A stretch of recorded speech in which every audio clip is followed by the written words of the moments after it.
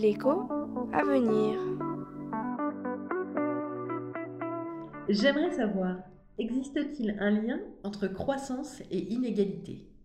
Il y a beaucoup d'intérêt depuis les années 90 sur les liens entre croissance et inégalité de revenus et de patrimoine. Pourquoi un tel intérêt sur ce sujet, Jacky?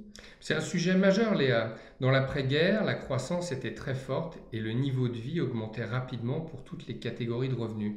Il n'était pas difficile que les enfants aient des conditions matérielles meilleures que celles de leurs parents. Dans cette économie où tout le monde gagne en niveau de vie, les inégalités n'étaient pas cause d'interrogation. Au contraire, depuis les années 1990, le pouvoir d'achat de la classe moyenne est sous pression. Les enfants ne sont pas sûrs d'avoir une vie plus aisée que celle de leurs parents désormais. Avec le ralentissement de la croissance dans les années 2000, beaucoup s'intéressent aux liens entre croissance et inégalité. Et d'ailleurs, Jacky, on a l'impression qu'une nouvelle opinion se développe sur le fait que les inégalités peuvent avoir un impact négatif sur la croissance. C'est un sujet qui fait beaucoup parler, Léa. Il y a énormément de canaux théoriques qui pourraient expliquer que les inégalités ont un impact négatif sur la croissance. Un des arguments les plus utilisés est que les plus aisés ont une épargne plus importante. Ainsi, une hausse de leurs revenus implique moins de dépenses et donc d'activités que les ménages les moins aisés. Certains argumentent aussi que la hausse des inégalités réduit la cohésion sociale et augmente l'instabilité politique, ce qui est négatif pour la croissance. Mais on trouve aussi des arguments expliquant que les inégalités favorisent la croissance. Par exemple, les inégalités peuvent fournir des incitations à l'effort, l'innovation et l'entrepreneuriat tout particulièrement dynamiques en France. C'est un argument qui a été développé pour comparer la faible performance de l'URSS par rapport à celle des États-Unis. Donc, si je comprends bien, Jacky, on a beaucoup d'explications théoriques. Mais qu'en est-il dans les faits? Eh bien Léa, c'est là que tout devient encore plus compliqué.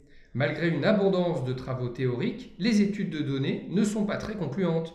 Un certain consensus se dégage autour de l'idée que la croissance peut aller de pair avec plus d'inégalités et qu'il faut une intervention publique pour réguler les déséquilibres induits par la croissance économique. Mais empiriquement, le lien de causalité impliquant un impact négatif des inégalités sur la croissance est difficile à mesurer. D'ailleurs, on peut se demander si regarder l'impact des inégalités sur la croissance a véritablement du sens. Mais qu'est-ce que tu veux dire exactement? Eh bien Léa, tu vois, une société plus inégale où tout le monde est plus riche ne pose pas forcément problème puisque chacun peut progresser dans une telle société. Par contre, une société plus inégalitaire et plus pauvre conduit inévitablement à un bien-être plus faible en moyenne. En outre, une société inégale où chacun peut avoir sa chance de devenir aisé peut être mieux acceptée qu'une société avec peu d'inégalités, mais où il n'y a pas de perspective pour les plus modestes de monter dans l'échelle des revenus. Donc si je résume, empiriquement, le lien entre croissance et inégalité est difficile à mesurer et le PIB ou le niveau des inégalités ne sont pas forcément les bons indicateurs de bien-être ou de justice sociale. Ce qui compte, ce n'est pas tant le niveau des inégalités, mais la capacité de chacun à pouvoir augmenter son niveau de vie dans une société inégalitaire.